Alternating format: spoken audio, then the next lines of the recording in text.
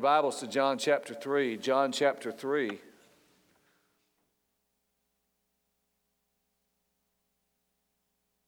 The date was in 1996.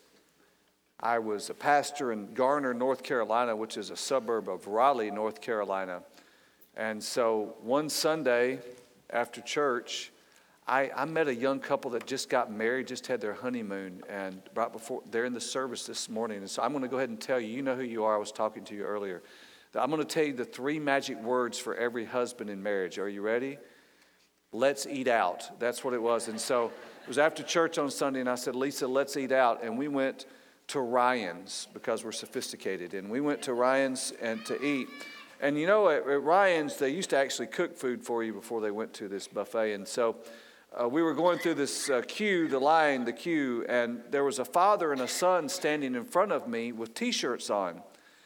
And I knew they were wrestling T-shirts because there had just been a large WrestleMania event at the Dean Dome in Chapel Hill on the campus of University of North Carolina's Chapel Hill.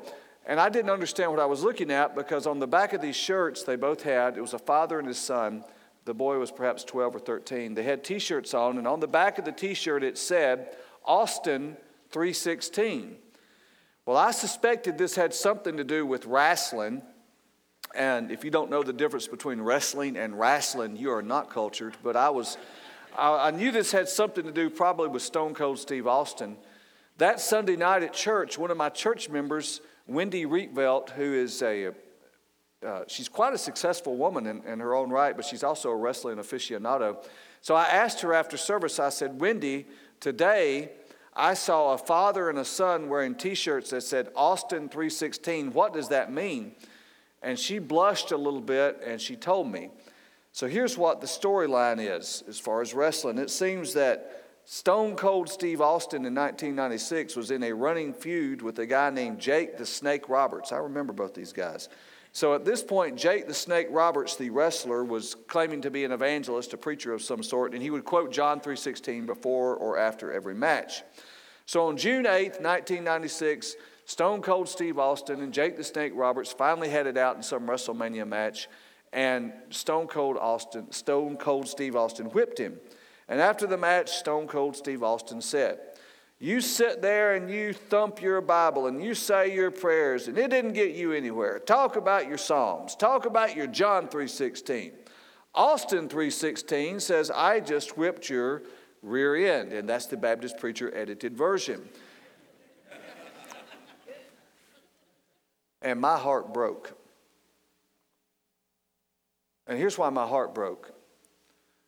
This daddy didn't take his son to church, but he took him to a wrestling match and bought him a T-shirt that he probably paid $25 a piece for each of them that blasphemes the greatest verse in the Bible. Now, some of you say, preacher, wrestling's fake. Okay, I understand that. But blasphemy's not funny. Blasphemy's not fake. John 3:16 is not something to be made the butt of a joke. John 3:16 is the greatest news this world has ever heard. That God would send his son to die for us, and to think that our culture has become so tawdry that it becomes a throwaway line for somebody's wrestling alter ego. God help us. John 3:16, I actually dream in the King James English. I still remember it in the King James. Can you quote it with me? For God so loved the world that he gave his only begotten Son, that whosoever believeth in him shall not perish, but have everlasting life. John 3:16, John Phillips called it the great metropolis of Bible truth. All the major themes of the Bible intersect right here. A.T. Robertson, our own Southern Baptist famous Greek scholar of a different era, called it the little gospel. He said all the New Testament is crammed together in this one verse. It's the great metropolis. It's the little gospel. And John 3:16 starts right where the Bible starts. For what does it say? For who? For God so loved the world. God. When John uses the word God, he means the God of Mount Sinai. He means the God that brought wrath on Sodom and Gomorrah. He means the God that parted the Red Sea. And he means the God that calmed the lion's mouths for Daniel. That's the God he means. The God of the Old Testament is the God of the New Testament. Don't ever let someone tell you something different. And when John says God, he means God in all its richness and all its power, not the diminutive, sort of placated little God that we create today, this little idol that we have in our mind of some sort of glorified grandfather. He means God. He means God who is omnipresent. That means you can't get away from him. That means God who is omniscient. That means you'll never outsmart him. That means God who is omnipotent. That means you can't outfight him. That means God who is eternal. That means you can't outlive him. God. For God so loved the world, that God, that he gave his only begotten Son. The great opponent of Christian faith in the last 100 years or 120 years has been methodological naturalism, materialistic naturalism, the view that this universe is merely a closed system of cause and effects and there is no God, there's no power from outside, methodological naturalism. One time there was a man who was somewhat of a skeptic, and he was sitting underneath an oak tree gazing upon a field of watermelons. And he was thinking to himself that people say there's a God. And people claim this God is smart and he's powerful. God's not smart and powerful. Look at this mighty oak tree that has the tiny acorn. Look at the fragile watermelon vines with a huge watermelon. If God is so smart, if there is some sense of design in this universe, certainly a designer would have attached the large watermelon to the mighty oak and the tiny acorn to the fragile watermelon vine. And he sat there reflecting on how intelligent he was. And about that time, a gust of wind came along. An acorn fell out of the tree and hit him on the head. He thought for a moment and said, "Thank God that wasn't a watermelon." We think we can outsmoke God. We think that we're more brilliant than God. But God, Sir, God so loved the world that there is a God and he loves you and he cares about you.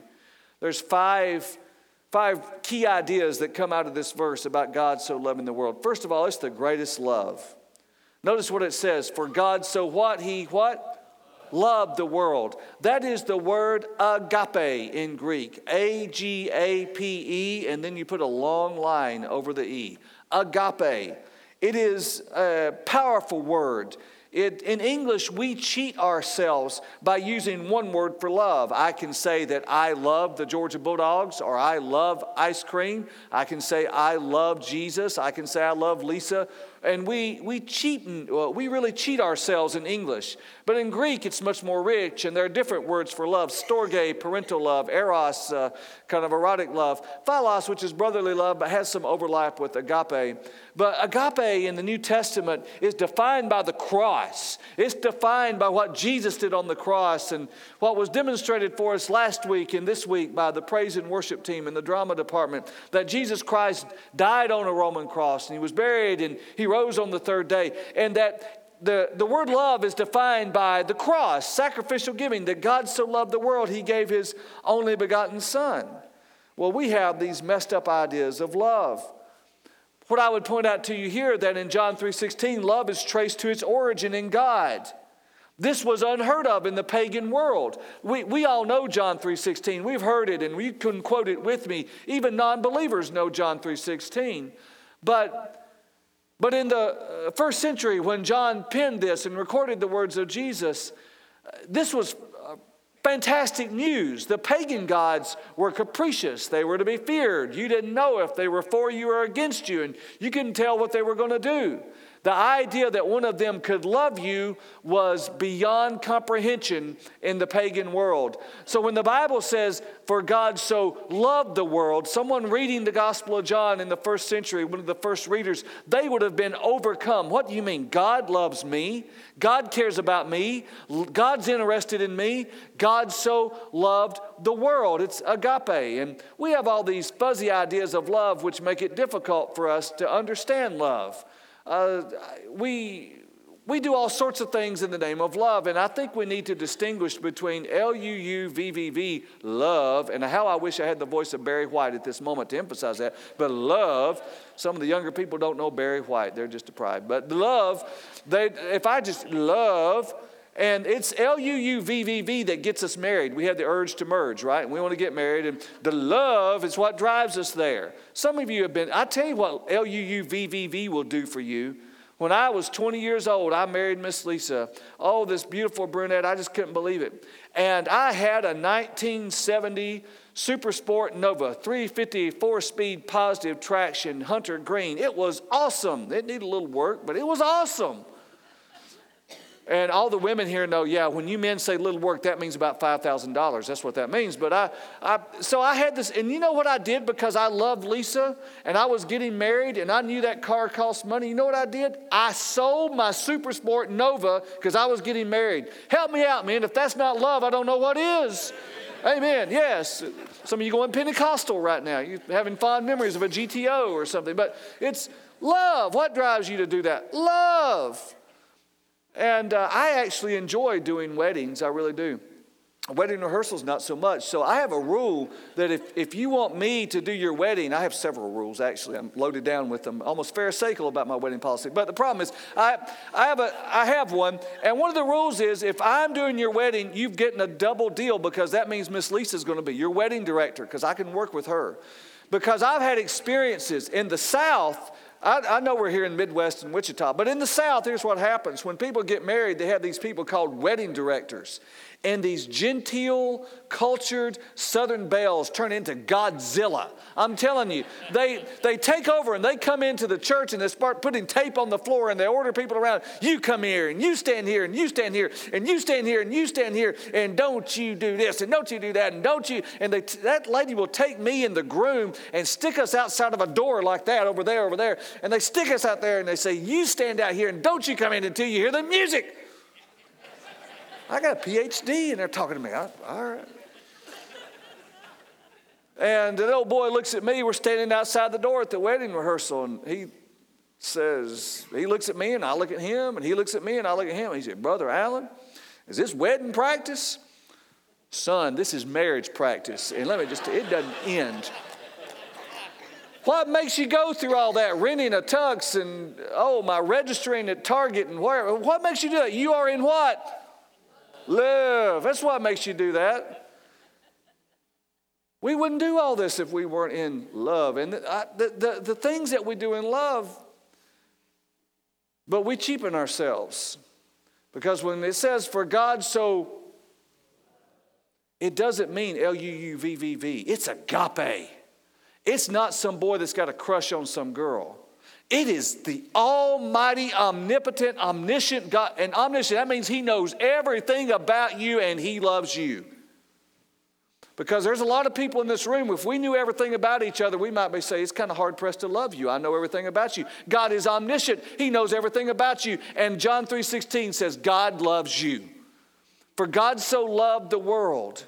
It is agape. It is deep. It runs red in a river that flows from Calvary's cross of grace, and it's love. It's the greatest love you will ever discover. And for some of you, when you talk about God loving you, it's hard to wrap your mind around that, because when I talked about weddings, some of you stood at an altar at a church much like this, and you made a statement like this: forsaking all others, I pledge you my love, and you meant it, but then you were married to somebody and you discovered they didn't mean it.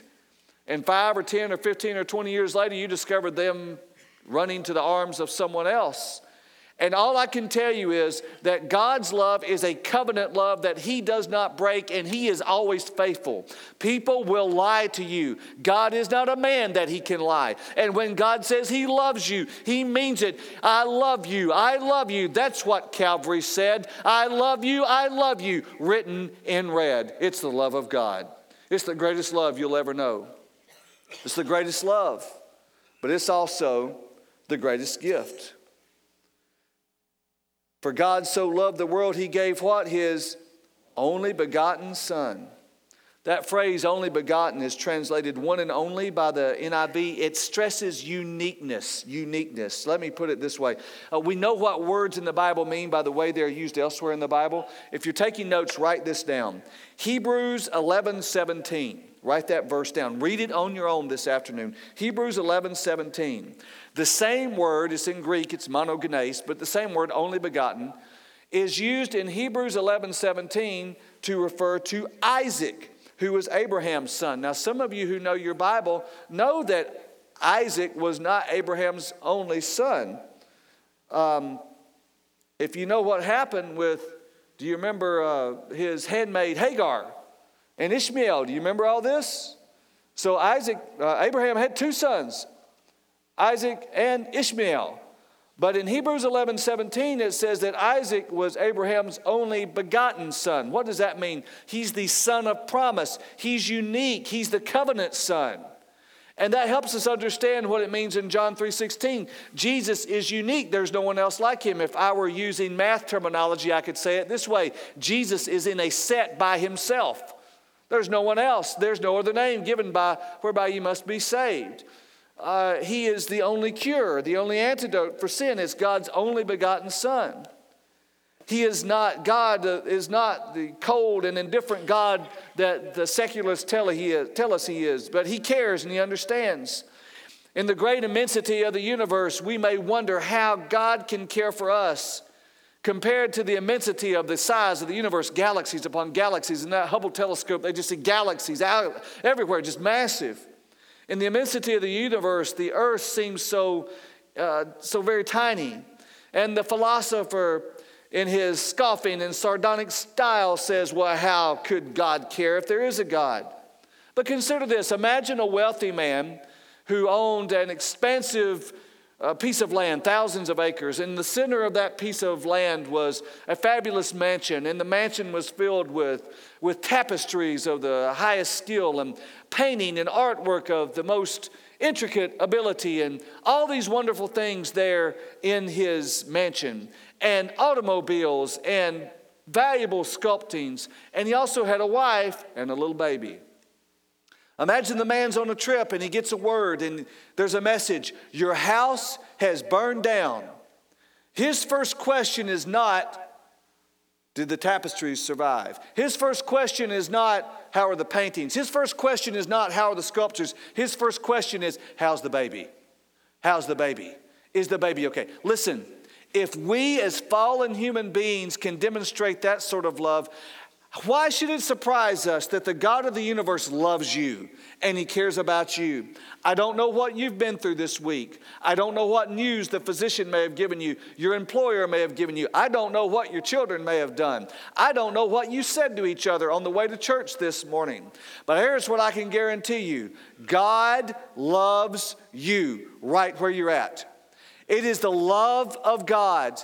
It is the love of God that flows deeper and wider and stronger. It's the greatest love you'll ever know. But not only is it the greatest love you'll ever know, think about this for 1 second, if you will, when it says, for God so loved the who? The world. Can I make just a point of application for us for just a second? You understand what that word world means. I've done a detailed lexical study on the use of that word world. It's the word cosmos in Greek. I've done a lexical examination of the word. You know what I've discovered the word world means? It means world. It means everyone. That means you. God so loved the world. And that means every race and tribe and tongue. I'm going to make a point of application for us as Baptists. Listen carefully. If God so loved the world that he gave his only begotten son, there is no room for racism in a Christian ethic. None whatsoever. When Jesus, some of you hear this, somebody's here this morning, you say, I love Jesus, I've been saved, but you use racial epithets and racial slurs and you put people down because their skin color is different from you. You better go check what happened when you think you got saved. That's a good time to say amen. You better watch out. Listen, Jesus died for the world. And the Bible says that in heaven, every race and tribe and tongue will praise him. We better get used to it. The church today ought to look like a little bit like heaven's going to look like then. I had a wonderful meeting yesterday afternoon with Pastor Geronimo, our Hispanic pastor. And to listen to him tell his story of his conversion and how Jesus Christ came down and changed his family and changed his life. And brothers in Christ, the world looks at this. What we look at, we don't look, listen, we're Christians. It's not skin color that ties us together. It's the blood of Jesus that ties us together. It's the love of God. He loved the world. God so loved the world that he gave his only begotten Son. It's the greatest gift, Jesus Christ. It's the greatest love. It's the greatest decision. For God so loved the world that he gave his only begotten Son, that whosoever what? Believes in him. This is where you come in. Do you notice throughout the Bible the intersection of God's sovereignty and man's response? God so loved the world, he sent his only begotten Son. That's God's initiative. That whosoever believes in him, that's our response. Whosoever believes, that word believe is, or different versions of it, is used 90 times in the Gospel of John, different ways. It really means to have faith. It involves a transfer of trust. Well, here's the challenge. When I start talking about believing, people say, well, now, wait a minute. I don't put my faith unless something, I can trust it and feel it and know it, and I know all about it. Well, that's not true. You put faith in things all the time. Let me ask you this. How many of you, when you're flying on an aircraft out of Kansas City or Wichita or Oklahoma City, when you sit down, how many of you put your call button and say, excuse me, I'd like to know where in the graduating class did our pilot graduate? At what level? Were they first or 99th? You don't know. I mean, you just sit down and you assume that they know what they're doing. When I fly on the plane, people say, Branch, why are you worried about the pilot and his or her skill? If it's your time to go, it's your time to go. Yeah, but what if it's the pilot's time to go? I mean, I want to know. I'm interested. I'm just curious. I die and get to heaven. God say, Branch, what are you doing here? Hey, I'm with him. You live by faith all the time. You're following somebody. In 2009, the pop star Keisha, she puts a $sign in her name. I tell you what, I have a wife and 2 daughters. I think every woman ought to have a $sign in her name. But nonetheless, Keisha released the song TikTok, 2009. My last time I looked on Spotify, 147 million people had Keisha's song TikTok downloaded. 147 million people. And here's what she says in the song. That's 147 million people said, I like that song. Here's what she says. Ain't got a care in the world, but got plenty of beer. Ain't got no money in my pocket, but I'm already here. Now the dudes are lining up because they hear we got swagger, but we kick them to the curb unless they look like Mick Jagger. Okay, let me make an observation. One sign you might be drinking too much alcohol is if you think Mick Jagger is the standard of beauty. I mean, you might consider your alcohol consumption at that point. It might be a problem. And people are following that. That's who we're following. You're following somebody. Where are they leading you? I want to put my faith and trust in someone who never sinned, who never failed. And we follow all sorts of people. We get excited about athletes like Michael Phelps and all those gold medals and the fabulous discipline in the pool, and only to be discouraged to discover his use of marijuana. We stand in awe at a Barry Bonds hitting hundreds of home runs, only to discover that he was using steroids. We are amazed at the skill of a Tiger Woods on the golf course, only to be disheartened at his immorality. From the artistic side, we stand in awe at Jackson Pollock's art, at least some people do. Only to discover he died in a DUI accident. He was driving drunk and he killed a passenger riding with him. We get excited about politicians only to discover someone like a Richard Nixon who has lied to the entire nation. And we follow people and they let us down. The Bible says this about Jesus Christ. He was tempted in all ways, just as we are, yet without sin. He never failed. I want to follow someone who never sinned and who defeated death. That's who I want to follow, Jesus Christ. And notice what it says, whosoever, you are invited.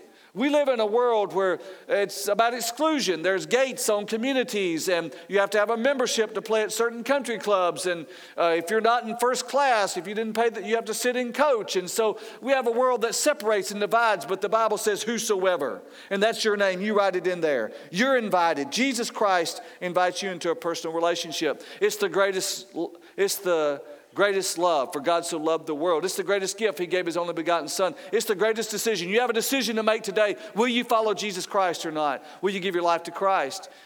And it's the greatest warning. For God so loved the world, he gave his only begotten Son, that whosoever believes in him shall not perish but have everlasting. Whoa, wait a minute. We scoot past a word. Shall not what? That word perish in Greek is the same word that's used in other places in the Bible where Jesus is talking about hell. It's the greatest warning. We don't like to talk about hell much. If we do, it's because someone else is going there. Bonnie Raitt, the singer, said, religion is for people who are scared to go to hell. Mark Twain made a joke about hell. He said, go to heaven for the climate, hell for the company. William Tecumseh Sherman, the military general the Civil War fame, said war is hell. Jean-Paul Sartre, the French philosopher, said hell is other people. They all got it wrong. Hell is hell. And there's no escape. And this is a moral universe. And the God of the universe is a moral God. And he holds us accountable for decisions and choices we make in life. And that's what hell is all about. It's not a tool of manipulation. It is reality. It's a real place where real people really go. It's the greatest warning you'll ever read. For God so loved the world, he gave his only begotten Son that you may not perish. And that's hell. But it's also the greatest promise. For God so loved the world, he gave his only begotten Son, that whosoever believes in him shall not perish, but have what? Everlasting life. It's the greatest promise. Everlasting life doesn't just start when you die, but it begins the day that you're saved. When you receive Jesus Christ, heaven comes down. You have a new life within you. Heaven changes you. A little bit of heaven comes down and lives within you. God takes out a heart of stone and gives us a heart of flesh. I'm looking for something. Because when we talk about heaven and eternal life, it reminds us all of our own finality. That we all have a limited time on this earth. I was reminded of this recently by something I received in the mail. Unsolicited, this came to me. I turned 50 last October. Do you know what came in the mail to me about 2 weeks ago? AARP. Look at that. I was ticked off. Anybody mad the first time you got this? They didn't send one to Lisa, right? You know why they don't send stuff like that to the ladies? Because you always remember, a gentleman always remembers a lady's birthday and never remembers her age. Amen? So I got an AARP card. You know what that's a reminder of? I'm getting old. That there is a time limit on life. Eternal life. And you better make your mind up what you're going to do today with Jesus Christ. Someday this is all coming to an end. It's eternal life. Heaven, we have such poor images of heaven, of puffy clouds and halos and harps. But the Bible tells us tantalizingly little, but here's what we know. Jesus is there. Sin is not there. Pain and heartache is not there. And it goes on forever in this fellowship with God and reigning and ruling with him and heaven. So much more than streets of gold. So much more than gates of pearl. Sometimes I feel that those descriptions, God's trying to condescend to our level to describe to us things that are beyond our comprehension about heaven, eternal life. And this life counts. These ideas of heaven and hell and the importance of them all came together for me in a very vivid way, in a stark way, on September 11th, 2001. And here's what I remember. We were all in shock that day, those of us who were alive. The towers falling and the pain and the heartache, and we're gripped to the TV screen and the Pentagon and those brave people and that airplane over the western Pennsylvania, and man, last words to his wife, let's roll, and he hangs up a phone. And I have to tell you, what I remember is these twin towers are burning, and the people had climbed to the roof to try to get escape. And do you remember? They were jumping. They were jumping. They had no good options left in front of them. I make no moral judgment on that. They had zero good options left in front of them. They knew there was no way out of this. The night of September 11th, I was watching the news. And one of the local news stations had gone over to Lawrence, Kansas, to KU's campus. And spontaneously, without any organization, students from all over that campus of that tremendous university had poured out into sort of the center area and on the lawn. There's just thousands of students out there, and they're holding candles, and they're weeping. They had been confronted with evil like they had never really seen in their life, and they didn't know what to do. And I'm about to say something about I heard there, and I want you to listen carefully. I'm not critiquing them in a harsh way, and I'm not trying to be unkind. They were grieving, and they didn't know how to grieve, and they were trying to express their hurt. And I understand that. But I became disheartened when I listened to the students from KU. This is what disheartened me. They were singing a song. And here's the song they were singing. It was written by John Lennon. At their candlelight vigil, they were singing Imagine. And this is what they were singing. Imagine there's no heaven. It's easy if you try. No hell below us, above us only sky. And my heart broke. Listen, I teach at a seminary. I don't have any easy answers for 9/11. But because I believe in heaven and because I believe in hell, I can begin to approach it and answer. What frustrates most of us is in murdering all those people, those men killed themselves and we didn't get our day in court. That's what we wanted. We wanted those guys flying those planes in court and a gavel to come down saying, you're guilty, and we all wanted to hear it. And what I would tell you is, they may have escaped man's justice, but I promise you they did not escape God's justice. Amen. I believe in hell. And the people that were dying, and the grief and the pain and the flames and the heat and the terror and the panic that they must have felt. And here's what I know. I don't have any easy answers. But because I believe in hell, I know those evil men did not escape God's justice. Because I believe in heaven, here's what I believe. Even at the last moment, in flames and fear and death, crying out to Christ in faith, one moment in terror, the next minute in the arms of Jesus. It's the greatest verse in the Bible. All these great themes come together. A sovereign God, His love for fallen humanity, His gift of His only begotten Son, our faith, our response, our decision to believe in Him, heaven and hell and eternity, and it all comes together in just a few words you can read in 15 seconds. How do we pull all this together? I'll try to do it this way. Many of you have heard of the preacher Max Lucado and his writings, fabulous writer. You may not know that before he became a pastor in Texas, he was a missionary in Brazil, fluent in Portuguese. He tells a story that I think helps illustrate John 3:16 as clear as anything I've ever heard. There was a mother and her daughter living out in the countryside, rural Brazil. A mother named Maria, her daughter's name was Christina. They didn't have much, but they had love in their home. It was a simple village, dirt floor. It was a clean little house. They're providing, they always had food, but it wasn't much. Some of you grew up like that. But the daughter, Christina, got tired of mom's rules. She got tired of living in this rural village and didn't like her mom's faith in Christ and wanted to go discover the world for herself. And so Christina, one day when she's 16, 17 years old, ups and leaves her village home and goes to Rio. Going to find her way in Rio. Well, a 16, 17-year-old girl going to Rio, jobs are hard to find, and there's not many jobs you can find, but eventually what little money Christina had ran out, but there was one job she could do. And she began selling herself. Night after night, day after day, stranger after stranger. Meanwhile, back at the village, her mother Maria is praying for her, praying for God to bring her back. And she decides to go to Rio to look for her daughter. She goes to the little bus station in their village. And do you remember they used to have in the stores these little machines that would make black and white photographs? You sit in a little booth and to make a photograph, 10 little black and white photographs. Do any of you remember those? They had one of those there at the bus station. So she sat down there at the bus station, took about 20 of those little photographs of herself and took them with her to Rio. And she goes up and down the streets of Rio, that massive teeming mass of people, and just street upon street and street. And she's going to every den of iniquity she can find, looking for her daughter, doesn't find her. She goes back home. Meanwhile, back in Rio, one night, Christina is coming down the stairs. She sold herself cheap for another night. And she's walking down the stairs of a cheap motel. As she's walking down the stairs of that motel, she looks at a little bulletin board over on the left, and she sees a photograph she recognizes. And she looks closer and closer. It's her mother.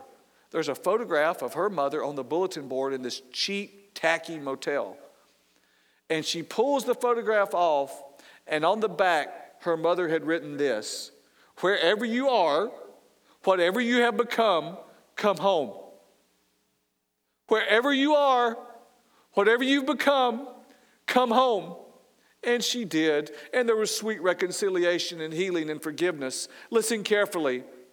God has placed a postcard on the side of the universe, and on the front is a cross and a man with a crown of thorns and pierced hands and pierced feet and a spear in his side. And then there's an empty tomb on the front, and on the back side you turn it around and God says to you, wherever you are, whatever you become, whatever you've done, come home. Come home. Come home. Jesus Christ loves you, and today He invites you to come home to the arms of the Father that loves you. I want you to listen closely. Listen closely. We're going to do the invitation a little differently today. If you've been to Baptist churches, you know we like to invite people to the front. I'm going to do something different. I did this a couple of weeks ago. We're going to do it again. At the start of the service, I ask you to fill out this card. Now listen carefully. I want you to look on inside your bulletin on the response sheet. There's a prayer. I want you to look at this with me. You say, well, how do I come home to Jesus? How do I respond to God's offer? Immanuel Baptist has this laid out for you. Notice what it says. There's a prayer. Now I want every head to be bowed and every eye to be closed. I'm going to ask Lisa to come.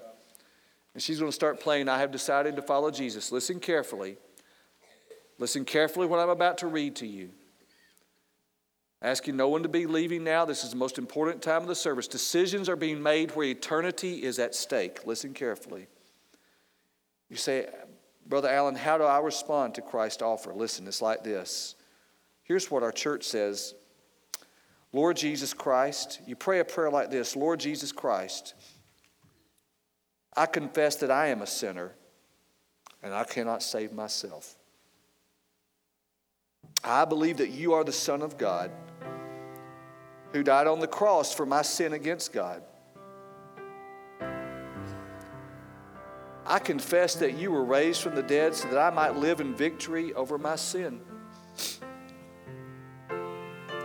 By faith, I now turn from my sin, from my life of sin, and trust you as my personal Savior.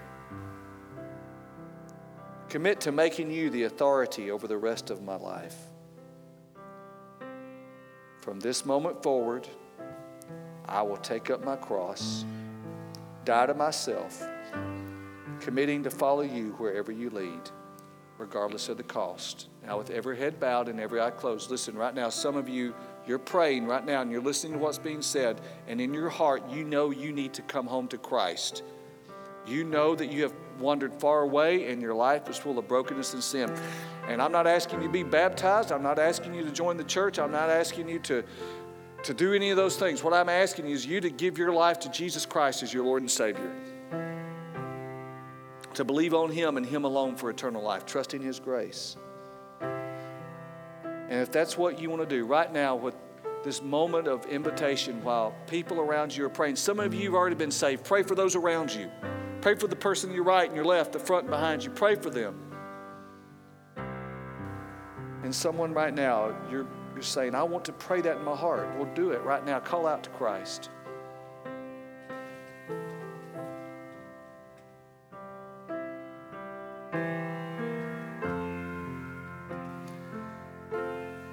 Father, I pray for lost people to be saved.